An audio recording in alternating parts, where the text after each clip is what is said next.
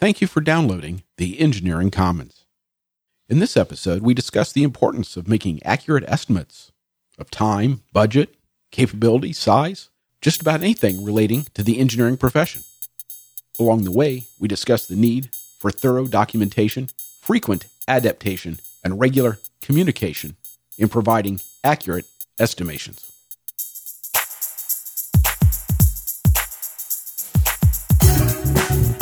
The Engineering Commons explores challenges encountered by engineers, regardless of field or industry. Join Adam, Brian, Carmen, and Jeff as they discuss issues of interest to today's engineering professional.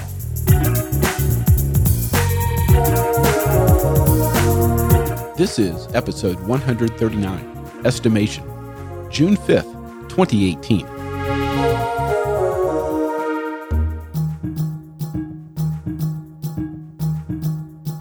So, Brian, do you have to make project estimations at work? Quite often. What kind of estimation?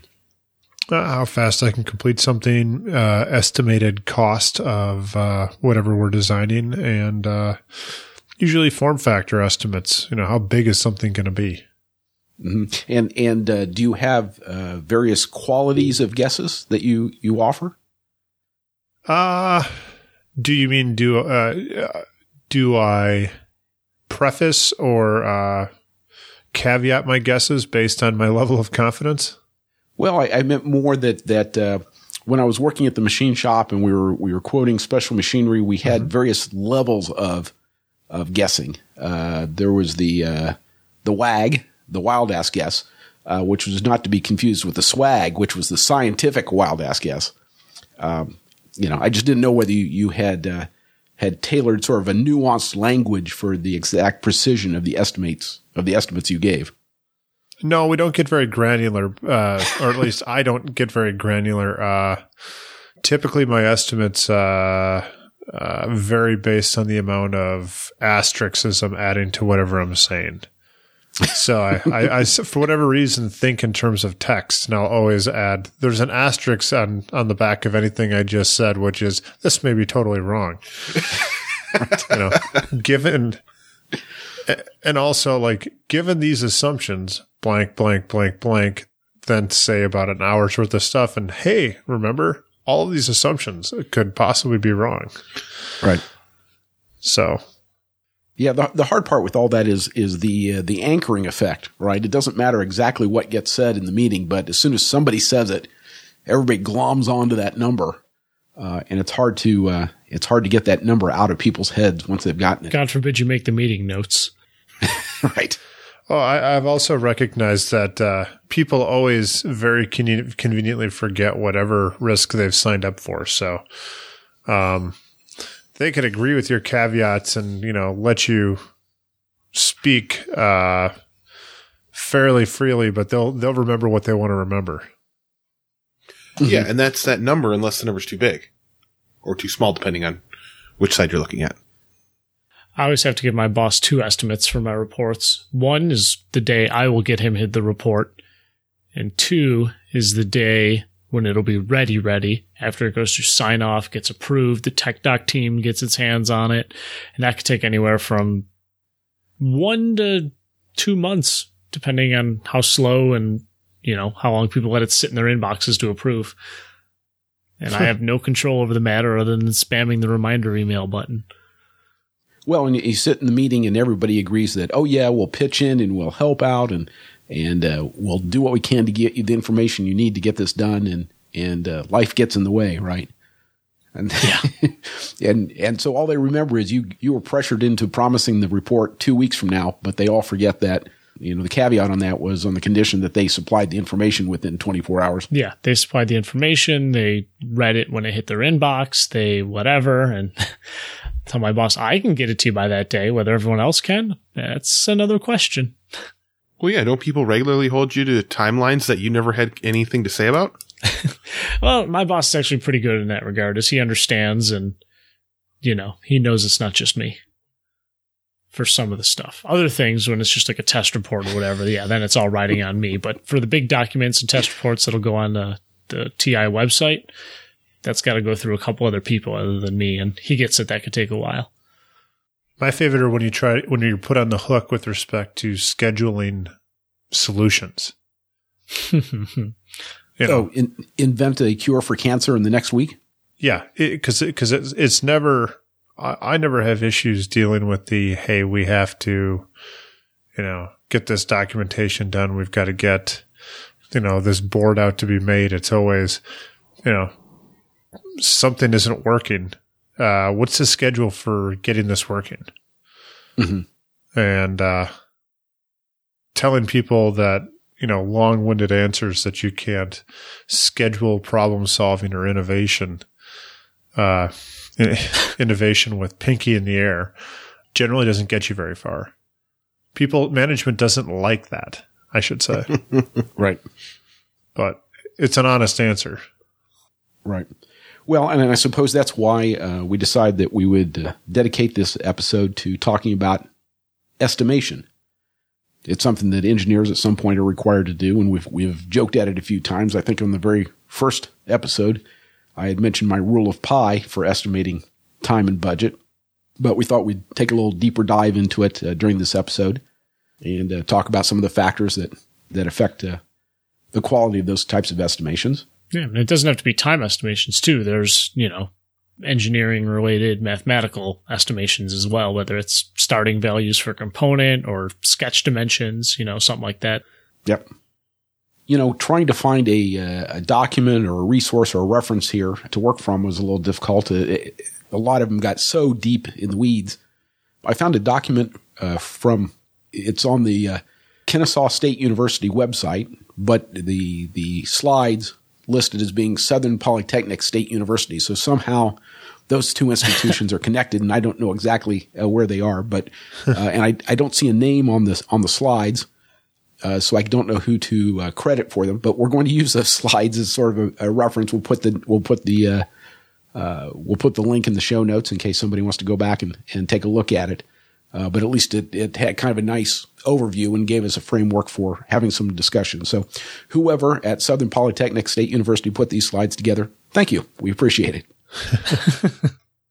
Making our job easier. Absolutely. Absolutely. So I guess the first question is, why estimate? Why is it that we get asked to make these estimates? Because somebody's paying our check and ultimately they want to know what we're doing. Yeah. Yeah. And yeah. Not even anymore if you're just working out of your garage, because you're probably, if you're making something, you got people who depend on something you're doing, whether it's a manufacturer or, your boss or the technicians or somebody's needs the work you're providing, and they got to know when it's coming so they can plan their schedule and what they're going to do with it. Right. Yeah. Right. If you're writing code, the QA testers have to know when they can expect it by, so they know when they have their stuff ready. The board house has to know when they're going to fit in their production runs. Same with the assembly house, and then the validation guys who test the board. And it's a whole chain is all depending on you. Don't screw it up. Right. Yeah, go back to the episodes we had with Professor Trevelyan, where he was talking about one of the major roles of engineers is to reduce uncertainty. And I think that's one of these things these estimates try to do. When you roll into a project, your manager may be looking at it going, I have no idea how much this is going to cost. It's, I know it's going to cost more than $10 and it's going to cost less than $10 million, but I don't know where in that range it's going to be. Or I know it's going to take more than a day and it's going to take more than a decade or less than a decade, but I don't know where the time frame is. And so I think we're asked as engineers to make these estimates so that people can start to, reduce that uncertainty so they can make some logical business decisions. Yeah. Yeah. A lot of people could make the estimate as it's more than $10, but less than 10 million. But it's your expertise is needed to refine that even further. And a lot of times you just need a starting point so you can refine the project as you go. And, an estimate's about the best place you can start. Yeah. Yeah. Very rarely has my first estimate ever been set in stone. Usually it's, what's your estimate for this kickoff meeting? And I'll say, I need 3 weeks.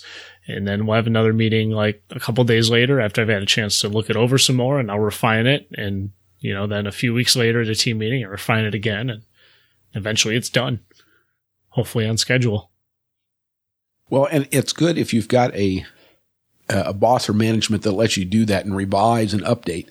But I have been in some meetings where I'm getting a lot of pressure to make an estimate now. It's like we're sitting in here and I haven't had time to review all the documents. It's like, well, how long is it going to take? Well, I don't know. Well, it's your job to know these things. Yes, but we've never done this before. You invent new stuff all the time. What is the problem? There's a difference between inventing and designing. Yeah. But yeah. In making these estimates, hopefully we're reducing uncertainty about, say a project's value or its duration or its cost. We help the management decide on project priority. Should we be doing project A, project B? And for them, that allows them to allocate resources. If project A has more of a payoff, then we should be spending more money there, not so much in project B. So I'm guessing that as you've gone along and had a little more experience making estimates, the quality of your estimates has gotten better?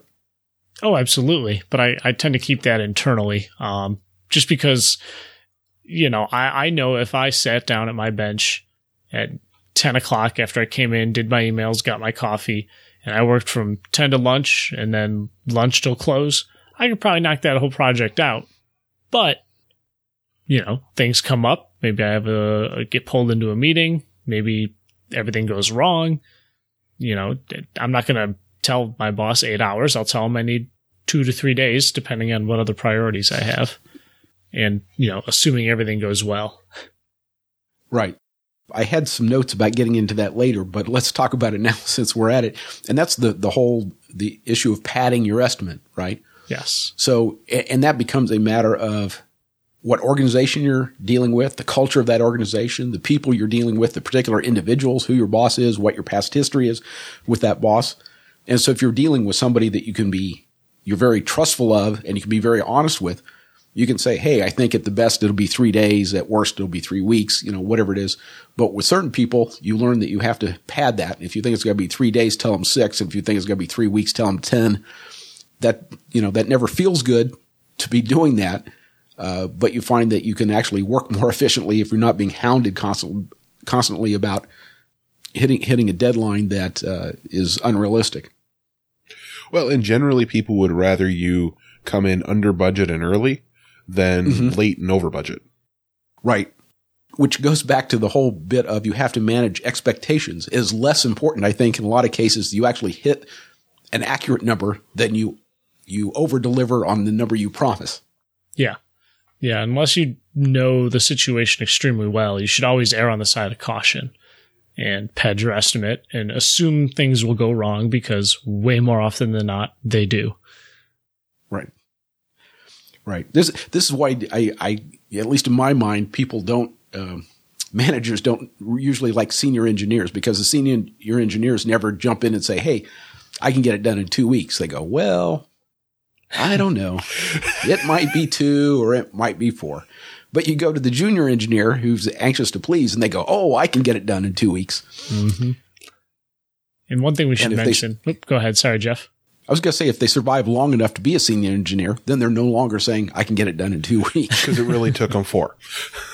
Because eventually they learn that, things come up. You can't go with the most optimistic estimate. Yeah. If you get it done in 2 weeks, but you had to put in 80 hours a week each week on top of your normal activities, then you estimated poorly.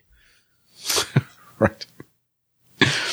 One thing that goes along with this, if maybe you can't say a project will take you normally 4 weeks. You pad it and say 6 weeks because you don't want to be a super pessimist and tell them 8. But, if things start going really bad, there's a back order on some parts or the machining guys broke your prototype or something, trying to mill something out because you screwed up a dimension, or it's just, you're just not getting the results you want. You have to redo something. Communicate slippages early. No one likes to be told at the 6-week deadline, oh, by the way, I need another 2 weeks. But if at week 3, you already know it's going to take you more than 6, make your voice heard because everyone will be unhappy, but less unhappy than they would be if you told them later on. Yeah. And if you want to have a conversation and want to explain stuff, you want to go talk to people in person, right? If you go deliver the bad news via email, and you can't have, you can't sort of ease into it and have that, eye to eye contact and sort of that human interaction, that's a riskier way to deliver the bad news. Yeah. Depending on where everyone's located. Sometimes it's not possible to go face to face. Right. Yeah. I also found having, spreadsheets or tables or, just kind of like internal tools. This doesn't necessarily go to time alone, but, if my boss says, hey, we got a pitch from, so-and-so, and they want our solution to fit into a 3-inch by 3-inch area, is that possible, given these rough specs?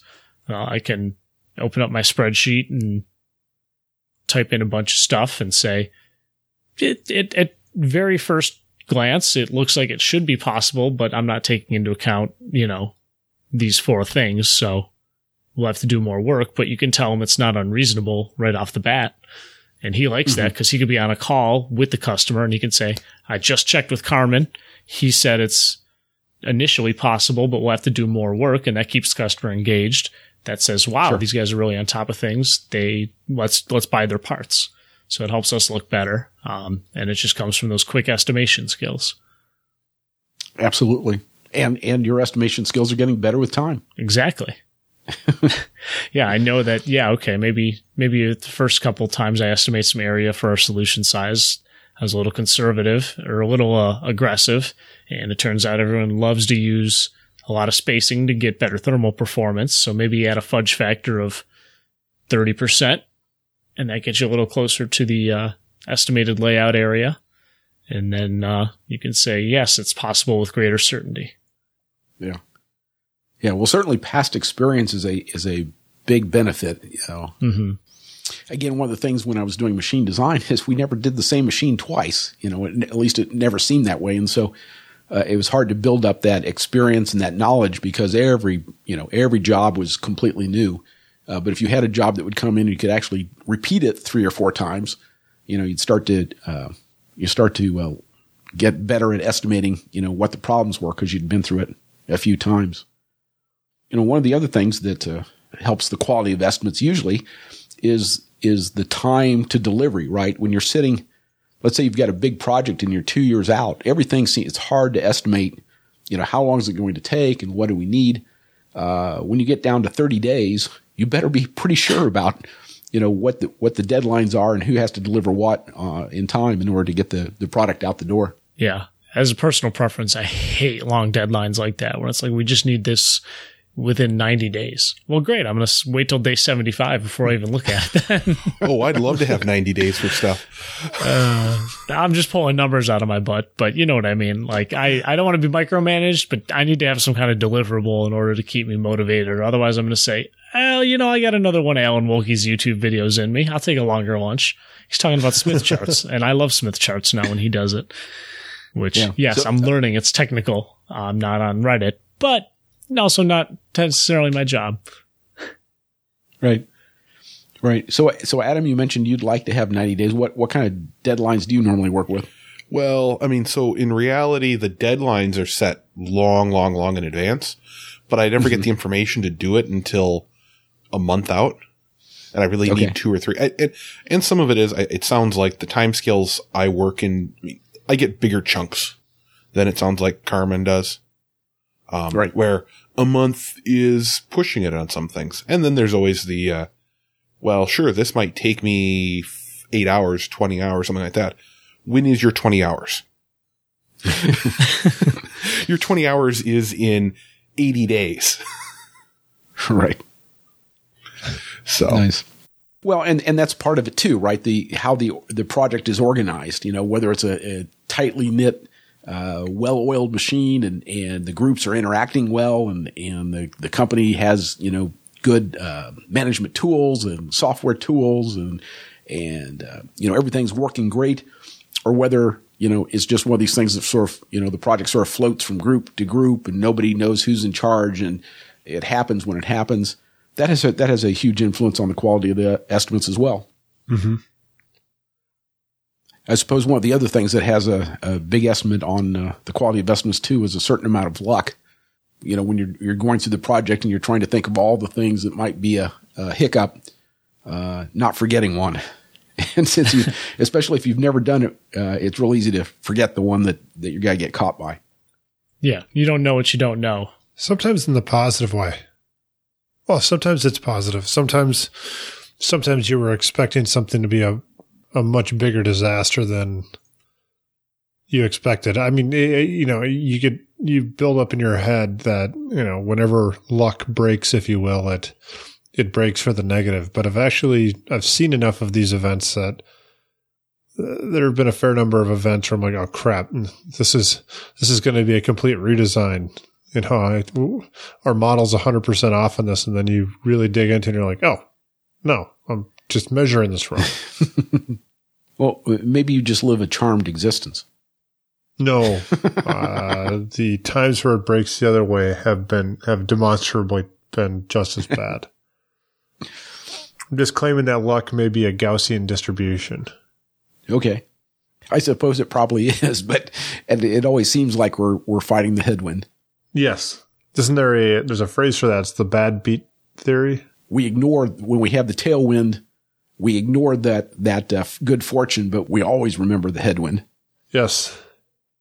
I always like the joke that, I don't necessarily know it's a joke, but the anecdote that, people estimate where they're going in their car by the best case scenario. Like, oh, it's a half an hour away, but that's if you left at, noon when no one's on the road, really. It's not when you're leaving at rush hour. Yeah. My wife constantly likes to make fun of me because I think it takes 15 minutes to get anywhere in the metro. And I think that's because usually I'm in my car for 15 minutes going somewhere, but like it could be 3 or 4 times the distance and I'll still tell people it takes 15 minutes. Yeah. I'm pretty centrally located here in Raleigh, and it's like 20 minutes to quite a few spots, but not if you hit the wrong time. Yep, right. That's how that works. Yeah. So tying that back into engineering is you got to learn to estimate everything, not just the best case scenario, as we've said a couple times, I think, already. Yeah.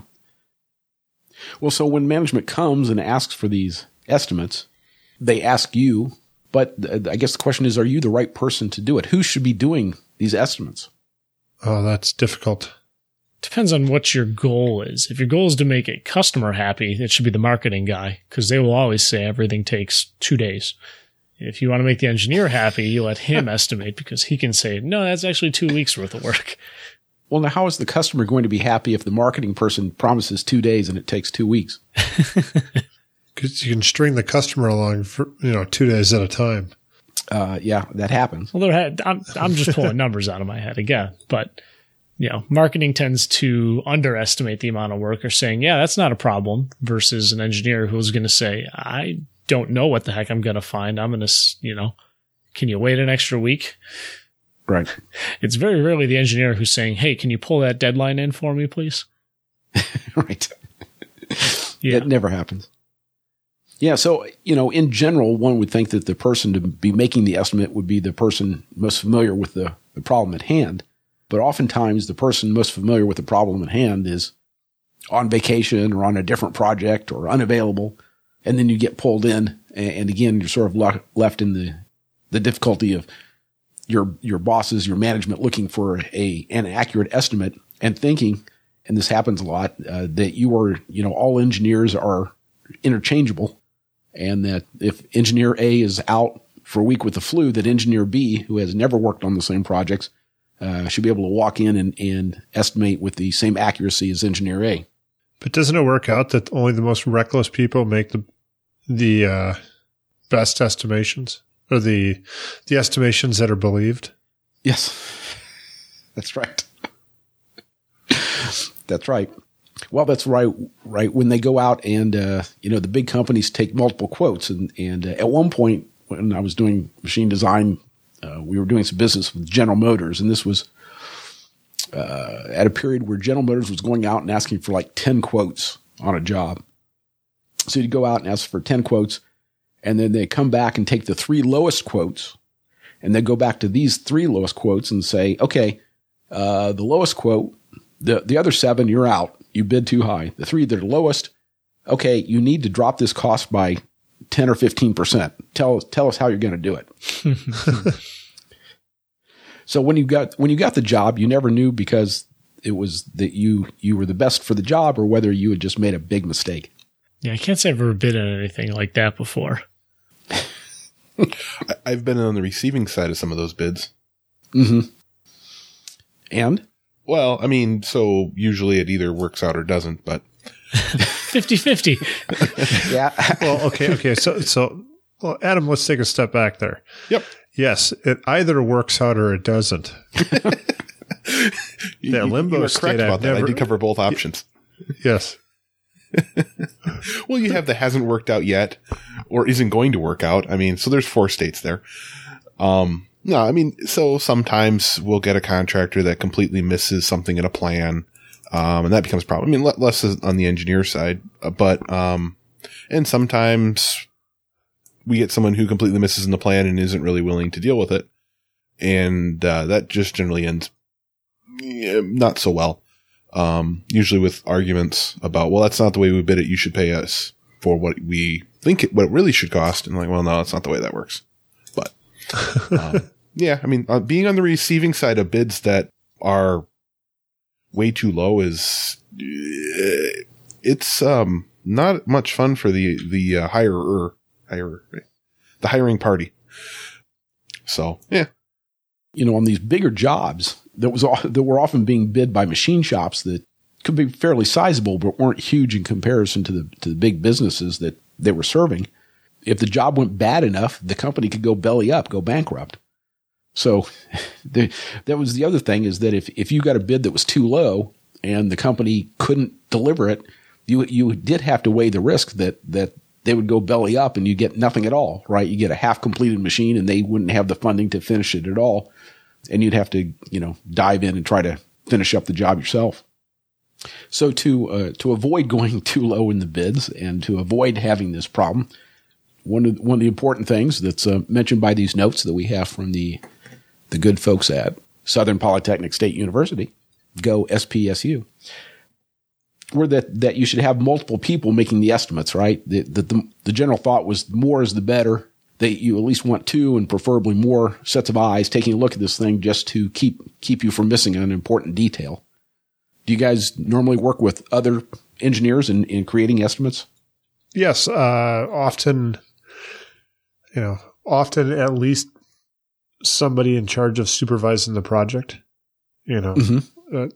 There are always varying levels of bureaucracy. Some of the teams I've worked on, you actually have people whose entire job is to basically maintain a Gantt chart of some kind, a scheduler of some kind. Other times it's basically project engineers trying to perform the same job, with 10 to 20% of their time. Mm-hmm. But, yeah, usually it's a collaboration of some kind. Excellent. And do you end up having to work with different engineers on every project, or is it basically what you're working with the same several engineers most of the time? Well, in my current job, it's the same set of engineers, but I've been on projects and at companies where it would change from project to project. There was enough movement among various groups that you'd basically have almost a fresh team every time. Right. Well, we'll talk about here in a second the different types of estimates, but our slides here make some suggestions about as you're making these estimates, what kind of conditions should the estimate be based on? And they suggest normal operating conditions that you don't allow for contingencies. That is, if you normally think it'll take a week to get to the machine shop, say a week. Don't say, well, if we're on spring break or, if you're ordering electrical parts and you don't have to worry about Chinese New Year or, whatever the thing is, these normal operating conditions, and then you can adjust the plan based on these contingencies, but that's kind of dependent on when the project starts and when the project ends and whatever kind of lucky breaks you have along the way. Yeah, you don't want to take in too much information at once to start estimating. Yeah. And I think it confuses it, right? You're trying to make an estimate as to how long it takes, and you start when you have all these conditions and all these conditionals on your estimate. I think it makes you less accurate. Oh yeah, for sure. They also suggest that time units should be, whatever time units, whether you want to quote in seconds or minutes or hours or days or weeks or months, that's not so important, but be consistent about whatever units so you're not numerically confusing minutes and hours and days. I always give seconds. As you should. Yes. I just have a stopwatch going while I'm doing my layouts, and as it gets closer and closer to that 4 hour mark, I'm like, oh, I'm not done yet. I'm falling behind. But you just used hours. Isn't that like 60,000 second mark? I didn't want to do math on air. Forgive me. They also suggest that, along with normal operating conditions, you don't account for unexpected time delays or cost concerns. But that if you want to sort of give a weighting to this, they suggest using optimistic, likely, and pessimistic estimates. So at some point you start after saying, well, I think it'll be 2 weeks, but an optimistic would be 9 days and a pessimistic would be 4 weeks, whatever it is. At least you're putting some sort of range on that. And that doesn't mean that it can't be worse or better than those optimistic and pessimistic estimates, but I guess it's sort of like putting a 3 signal limit on it. That's going against our initial Padger estimate advice, but I agree. Well, so there's a difference. If you think that it will take 2 weeks, they're asking you to say 2 weeks. If you think it'll take 2 weeks and you say my likely is 4, then you're padding your estimate. True. I guess you could always just keep that optimistic one close to the vest and say it'll be between 2 and 4 weeks, and don't tell them 10 days. Well, okay, so you can give them the correct likely mean value, but you just pull in your optimistic and pessimistic. I guess you pull in your optimistic and you push out your pessimistic. Yeah, you skew it a little bit. I'm not advocating lying, by the way. I'm just saying you got to, very rarely are you just allowed to focus on one project and one project alone. Right. It's providing an estimate in context. Yeah. Right. Yeah. My day, I don't know about you guys, but I could show up one day and get told, oh, you got a board in from customer XYZ. They need it debugged because it doesn't work and it's ruining their production. Any estimates I've given at that point are blown right out of the water, and that's what I work on until it's done. But that's about the only thing that can cause me to have single focus on anything. So, and stuff gets shuffled. All of a sudden we get a new opportunity we didn't think we had, or an opportunity falls through, and I have more time, and it changes things. Yeah. Given normal circumstances, I won't be working on just this project. Yeah, I just had a thought when I was getting my MBA. I took a course that we were talking about capital planning, how much to budget for projects. And on the other side, right, the advice to the managers was to learn who was padding their estimates, right? So if you get the estimate from junior engineer A, who's really being optimistic, you might want to multiply the numbers, the cost and the time by a factor of 2 or 3 to make it more reasonable. And if you're getting it from the engineer that is always padding their projects, you might divide it by 1.5 or 2 to get something that's more reasonable. So whatever games you're playing with the numbers on the way up, the same sort of games get played at the next level as well. Yeah, they just have to pass them up the food chain. Right. It's amazing anything accurate gets up and down the food chain, right?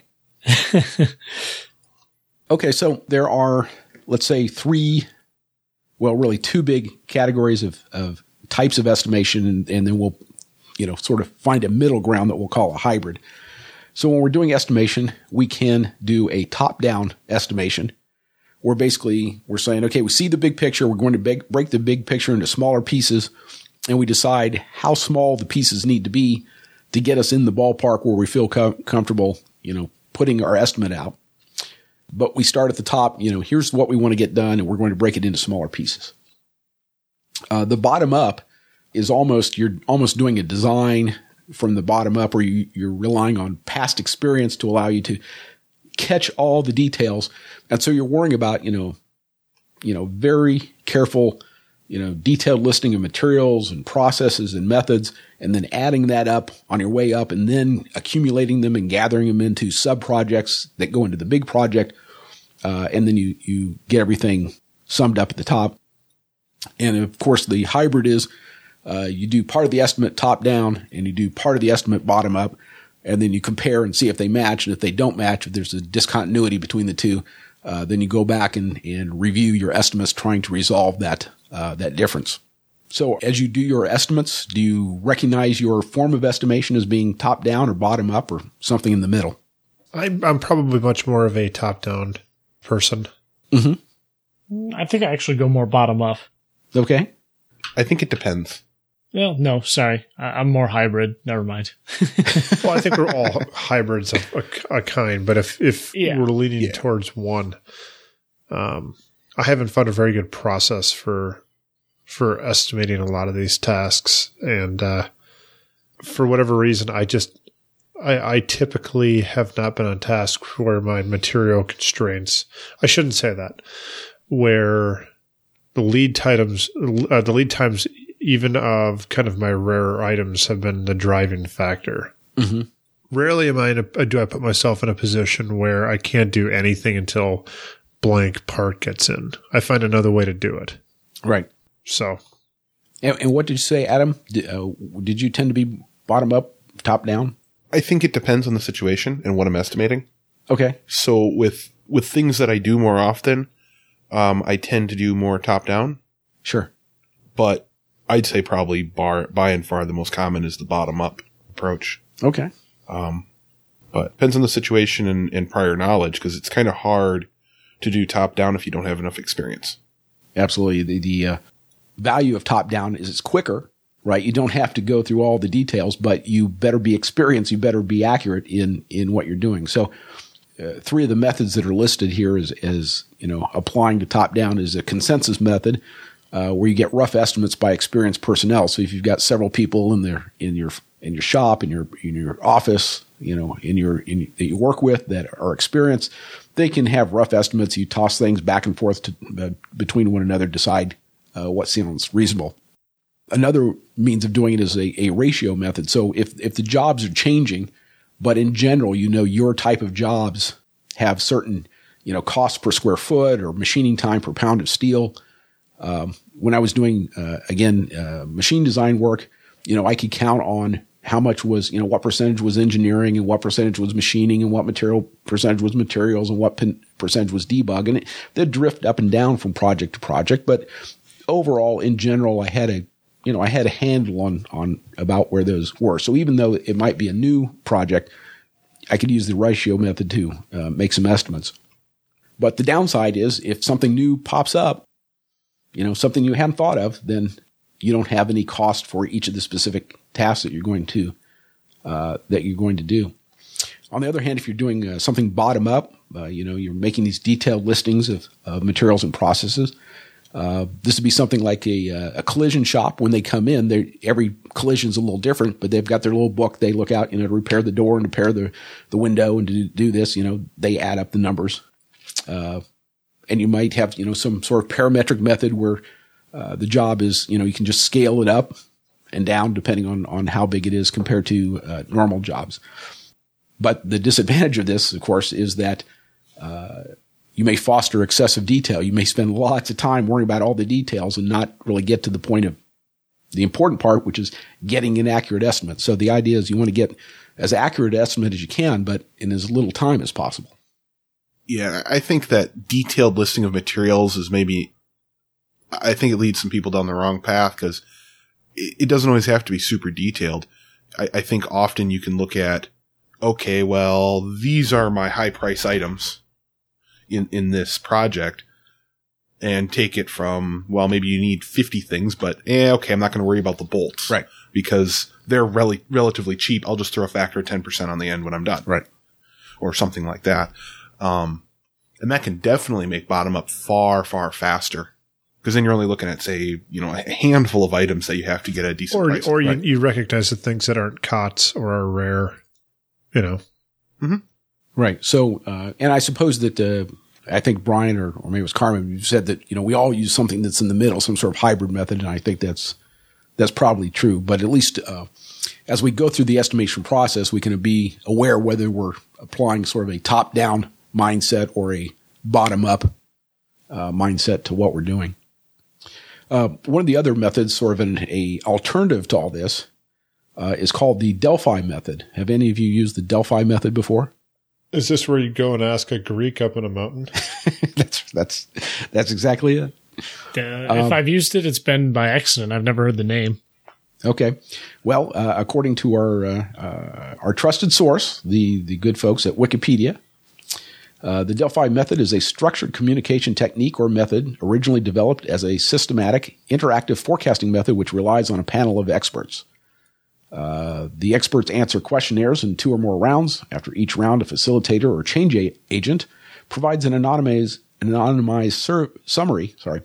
A facilitator or change agent provides an anonymized summary of the expert's forecast from the previous round as well as the reasons they provided for their judgments. Thus, experts are encouraged to revise their earlier answers in light of the replies of other members of the panel. It is believed that during this process, the range of answers will decrease and the group will converge towards the correct, in quotes, answer. So basically, they take a group of non-stakeholders that are likely to be informed on this topic and then taint the pool by showing them what other alleged experts think. Yes. After receiving their first opinion. Yes. Yeah. So the first part is that you can never get 2 experts to agree, but B, it's really hard to find more than 2 experts in one subject. I mean, yes, I suppose there are areas where there are great pools of experts, but it seems like every interesting, engineering job I was on, nobody had done it before. Who were you going to turn to be the expert to tell you how much it was going to cost? Well, and I say this not as a political interjection, but look at the estimates over the past year from actual experts on like a border wall. Mm-hmm. How long it would take and how much it cost. Like I think we're already up to like $25 billion for just part of it. Yeah. And it's like, and these were like that is roughly the equivalent of what you're saying with respect to the Delphi model, where we're almost an order of magnitude different. Yeah. Well, and some of that comes down to having more detail as plans progress. Oh, agreed. But I mean, it's. But how often have you seen projects where, whether it be a software project or hardware development or a infrastructure where they make an initial estimate, it's going to be 10 million. It ends up being 20 million. It's going to be 2 billion. It ends up being 6 billion. Or, you look at something like, what was it, the big dig in Boston that took forever. Was that actually technically constrained or was that politically constrained? I don't know, but what I'm saying is there are lots of cost overruns. Yeah. Just because you have experts around to tell you how much to bid doesn't mean that you're not going to run into cost overruns. And those are by far the exception. They happen, but generally going through processes like this, you get a pretty good number. Mm-hmm. It started at 10 million, go to 60 million. That's rare. And usually it's due to something, between unforeseen technical challenges and political challenges. Right. It happens. So a quick look, again, to Wikipedia says that the big dig in Boston was originally estimated to cost $2.8 billion and originally was completed at a cost of over $14.6 billion. Well, not entirely an order of magnitude off, but right. Close. Right. So anyway, there's another potential estimation method. I noticed that I don't see dartboard and monkeys.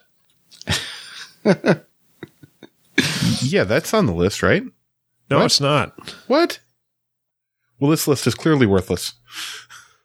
I'm willing to bet that somewhere, there's somewhere on the IEEE, someone has done the estimate of like random number generator versus the Delphi method. I'm sure. And sometimes, unfortunately, things come down to not better than the monkey and a dartboard. Yeah. And hopefully it gets worked out over time. Hopefully a very short time. Yes, because otherwise there are big messes in the traffic interchanges. Hopefully not. Well, if the job doesn't get done, right, Arthur, if there's a lack of traffic lights, doesn't this cause some problems? Well, no, let's get, the first thing is not having traffic signals is not a bad thing. Roundabouts. Yes, you and roundabouts. More editorializing on my part, is there something to like the necessity of the lies that we have to tell ourselves in order to do things? Like if we knew how off we might be, we would never undertake the projects that we do. And we would just lock up in some sort of, schedule fear driven paralysis.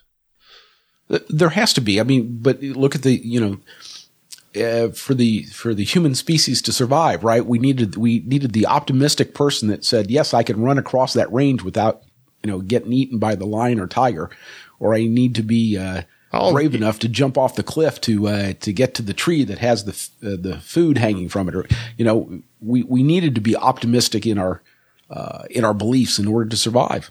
I'll eat this strange food. Right. But are there any real good examples? Like, are there any design houses or businesses that are famous for actually cracking this problem? And then I wonder if you looked at those organizations or companies, you basically came to the impression that they hit it because they never take any risks. They as per what you said before, they only do things they've done before.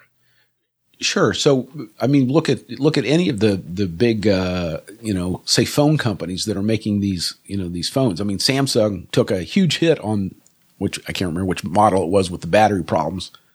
Somewhere in there, somebody estimated wrong in what that battery could do and what its capabilities were. And there were there's some real world costs to be paid to that. But on the whole, all those companies have to be pretty good. I mean, Apple comes out with device after device, even, those that aren't in the business so much, Google, they sort of make their boutique phones to encourage others to make phones that use the Android operating system. But they have to judge how much this project is going to cost and when it can be delivered, with at least a certain amount of accuracy. We talk about things that you've never done before, but I think generally you can take something similar-ish. I mean, it's not like Google hired people who never designed electronics and then made them make those estimates. Don't assume that. Well, okay. So most likely, and the fact that it succeeded leads me to believe that people had some experience in general, but okay, so I'm building a smartphone, but I've built a computer before. And not that it's perfect, but it's a reference to start with. Mm-hmm. Yeah. But also, the phones are a bad example because while there are features added to each one, while there are, model to model differences, and they're always pushing the limits, that's fairly iterative. It's not like you more ask the question about the first Android phone or the first iPhone. Those were open-ended projects with relatively poor constraints and an unknown outcome. Yeah, but, the Palm Pilot had existed before that, and cell phones had existed before that, so it's kind of taking the two and smashing them together. Yes, there's definitely less constraints than just adding a new feature to a new phone. Yeah. But even in the vacuum of never having built a phone or anything else, very few things are something completely brand new. Usually they're incremental improvements on something that already exists. Absolutely. So my thought is that companies that operate on razor thin margins, they're in the grocery business or selling, a gas station. You have to be doing the same thing all the time. You have to be really good at that business and know that business really well to operate that. If you're doing something that you rarely do or you're having to do new all the time and you're going to survive in the business, it means that you have to be, if you think it's going to cost you $10,000, you better be getting $40,000 for the job because every once in a while the things are going to go wrong and it's going to cost you $60,000 to get the job done. Yeah. And you still want to make money too. Most people want to stay in business for whatever reason. Yeah. People seem ridiculous notions. It is crazy. Still pushing your notion of corporate nihilism. That's me. This business wants to succeed. What is this crap? Actually, there have been a few that you wonder. Yes. if they don't have that in mind. Some decisions seem so crazy. Oh, I think, Harvard Business Review put out, what is it, the 10 worst business decisions in history. And, there's several companies that look like they were intentionally trying to go out of business. I'm sure they all sounded like great decisions before that happened. No, it's never that. It's never like the swashbuckling, brilliant things. It's always the, wow, we really let that patent expire. Whoops. I think one of them was one of the major ski companies forgot to renew their lease, and they had some crazy lease to the mountains for like $100 for 10 years, but they had to renew it by a certain date and forgot to, so it went up to bid, and it shot up to like $10 or $100 million to renew the lease. Oops. Yeah. I think whoever was supposed to renew the lease got fired over that one. Yes. Boss's son, I'm sure. Or daughter. Oh, then probably not. Right. Well, so aside from bad business decisions, which are sort of outside the realm of estimates, what are some of the reasons that estimates go wrong? You've made a good faith estimate, but the project runs over budget, maybe way under budget. Maybe you're lucky, as Brian said. Unknown knowns? Is that the one? Right.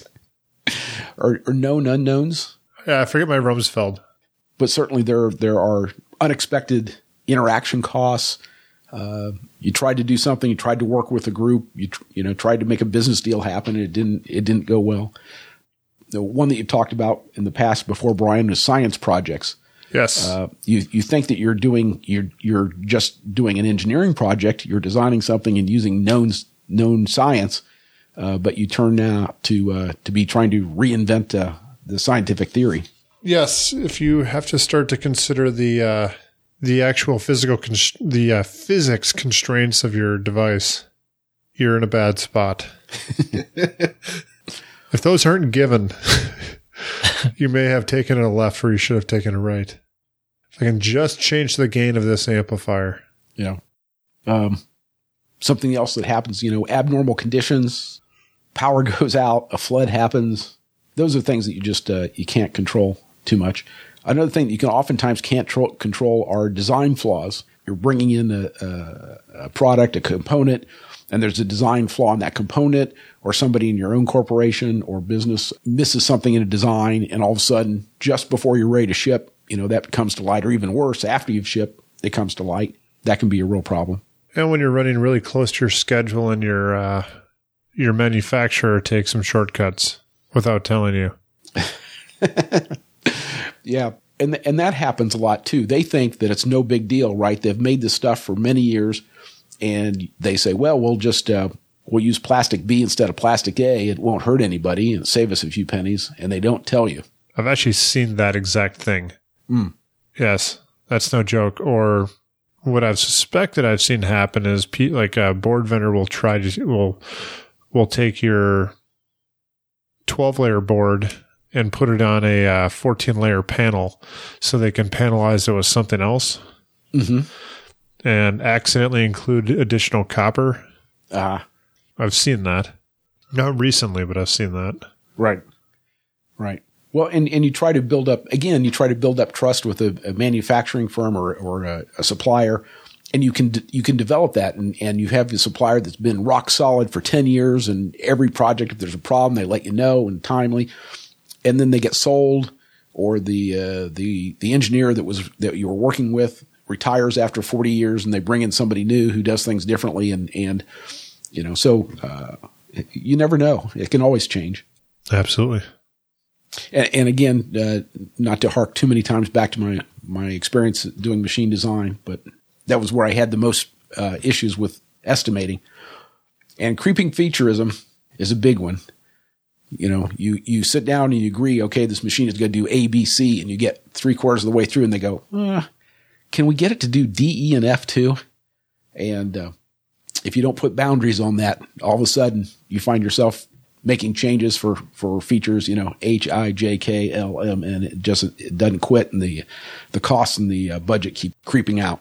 So if you find that happening a lot, this creeping featureism, I suppose the one way to improve estimates is keep historical data, right? If you keep data on what you've done, then at least you've got some science, some numbers to go back and look at and try to make your estimates a little better in the future. Yeah. Yeah, absolutely. It goes back to the spreadsheets I like to keep. It allows me to really easy sanity check stuff and, provide a jumping off point for a better estimate. Right. So at this point, would your estimate be that we've probably gone as far in depth as we should probably go with estimation? I'd reckon you're probably correct there. Yeah, I think we've tapped this well. I think that given our limited knowledge in this area, that we've probably gone as far as we dare go. Exactly. We've circled back on the same couple of points here. We've hammered them home. I think we're good. Let's put a bow on it. Plus, this is our first episode in a little while. I'm kind of tired, a little rusty. I don't know what to do with my hands right now. I really don't want to know. I mean, I can't drum them on the desk. That's just going to make editing for you hard. I estimate that it would balloon your time. Oh, yeah, please don't. That would be bad. Although, I do get some pretty Audacity signs. The waveforms look nice. The good thing is you can be muted in post. It's like I was never here. All right. Well, tell you what, let's call this one done, and we'll get back together in the not too distant future for another episode of the Engineering Commons. All right. Talk to you guys later. All right. See you. Good night. The Engineering Commons is produced in affiliation with Big Beacon, a social movement for transforming engineering education. For more information about the podcast you've just heard, please visit theengineeringcommons.com. Our musical introduction is by John Trimble, and our concluding theme by Paul Stevenson.